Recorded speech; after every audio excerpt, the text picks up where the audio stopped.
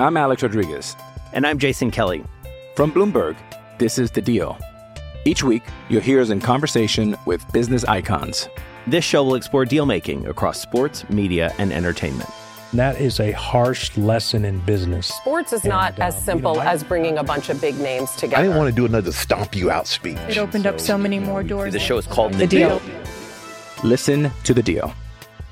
Listen to The Deal on Spotify.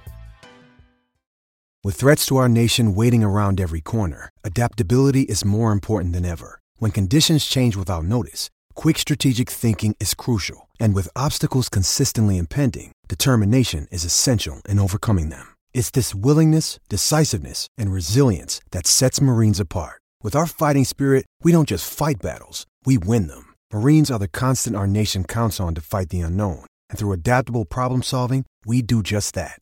Learn more at marines.com. Instant Reaction Podcast, HawkeyeNation.com. Andrew Downs with you on a beautiful Saturday afternoon, made even more beautiful by the fact that Iowa notched its 20th win of the season, a 77-68 win over number 16 Penn State at home. Iowa's 13th in a row at Carver Hawkeye Arena, 14-1 on the season. 20 wins for the season is fantastic, 11 wins in conference.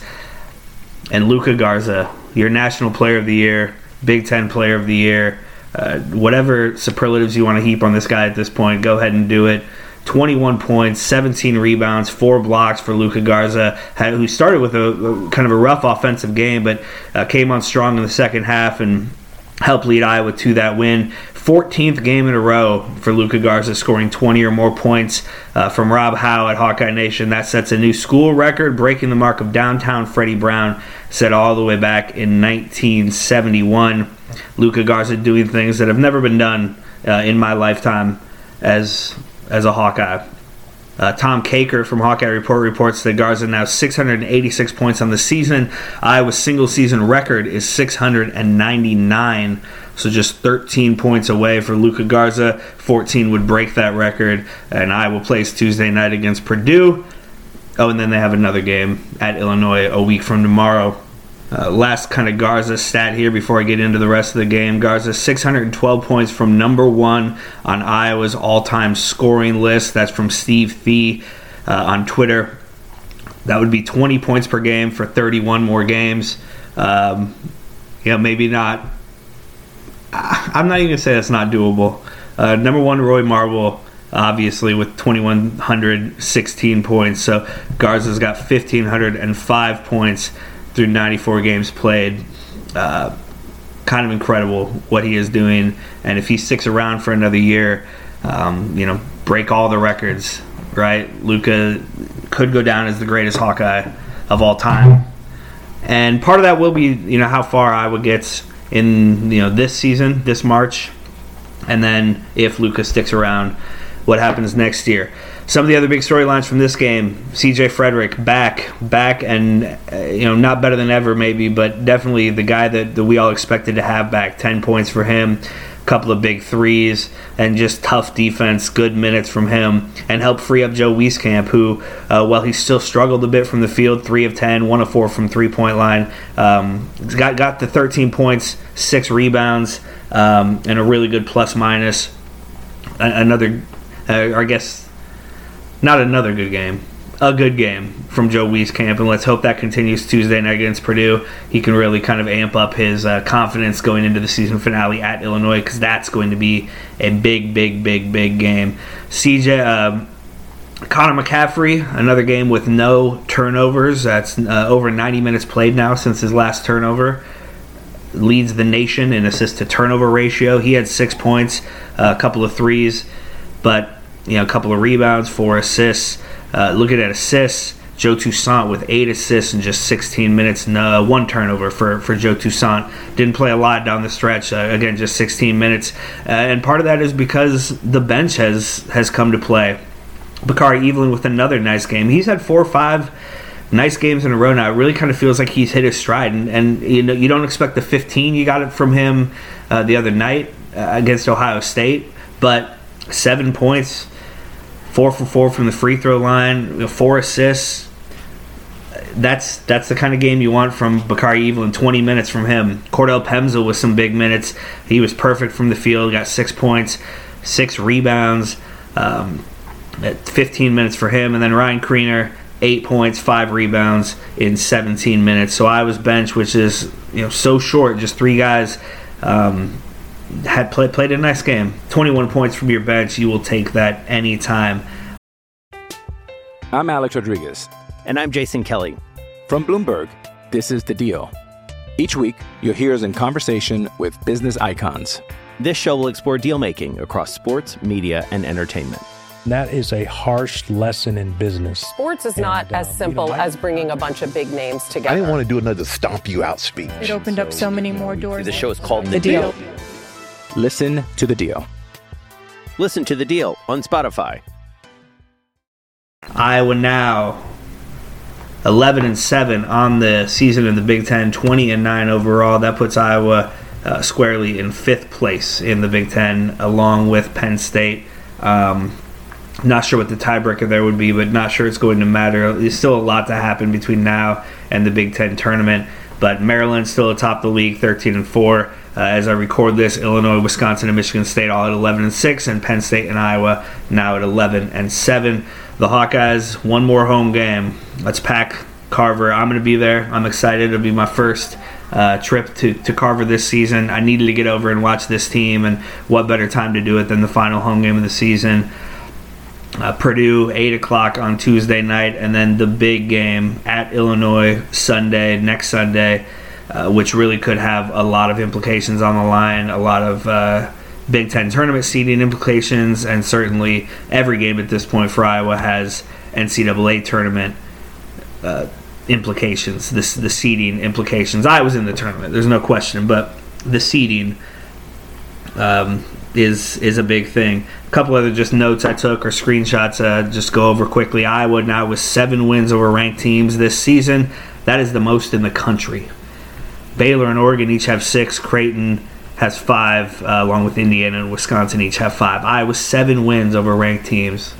Incredible. Playing so well, especially at home. 21 points and 12 rebounds from the bench today. I got that from Irrational Hawkeye. John Rothstein said Iowa lost Jordan Bohannon, Isaiah Moss, and Tyler Cook from last season, but will still get a better seed in this year's NCAA tournament. How? The Luka Garza factor.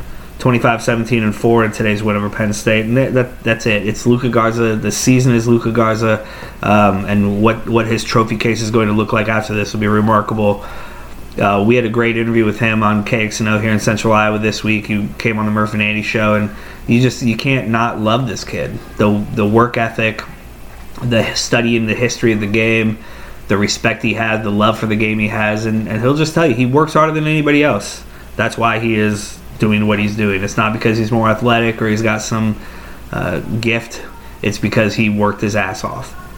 Hawkeyes Mike had a couple of highlights from the post-game presser. I'm doing this podcast a little later than normal as I had the kids. From Fran, he said, total team effort today. The opponent's attention on Luka Garza opened things up for everybody else. I think you would say that about CJ and Joe Wieskamp as well. These guys truly love each other. That's from Fran in the post-game, and you can see that the chemistry on this team is amazing. And they essentially have 7 starters rotating in and out to try to keep 5 fresh guys on the court. It'll be interesting to see next season with Fran if he has a bigger rotation, what he tries to do with it. He's almost been hampered by having too many options in the past, and you wonder how much fate dealing him these cards of an 8-man bench, of 8-man roster essentially has limited him, but that's also made this team. I mean, they're obviously playing well, right?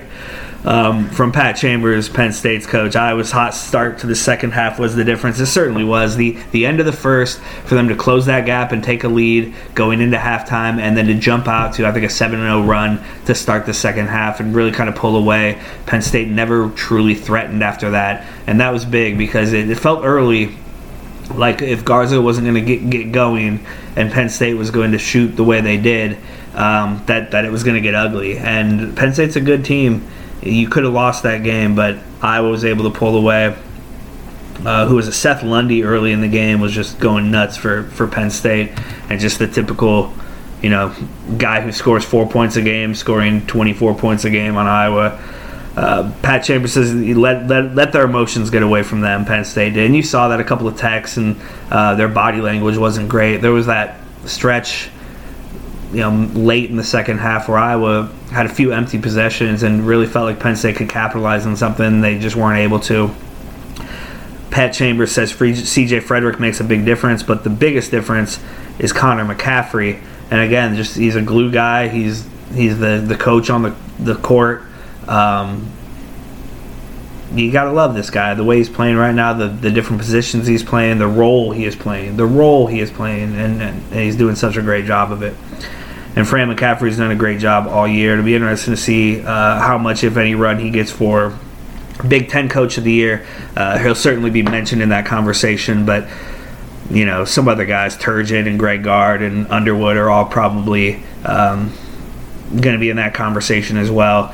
And as those teams are ahead of Iowa right now in the standings, I'd be surprised, I guess, if Fran McCaffrey gets Coach of the Year, short of winning these next two games and maybe winning the Big Ten tournament. Talking about NCAA tournament seeding, I think if you seed it today, Iowa's probably a 5. I think they can probably play their way down to a 6 or maybe a 7.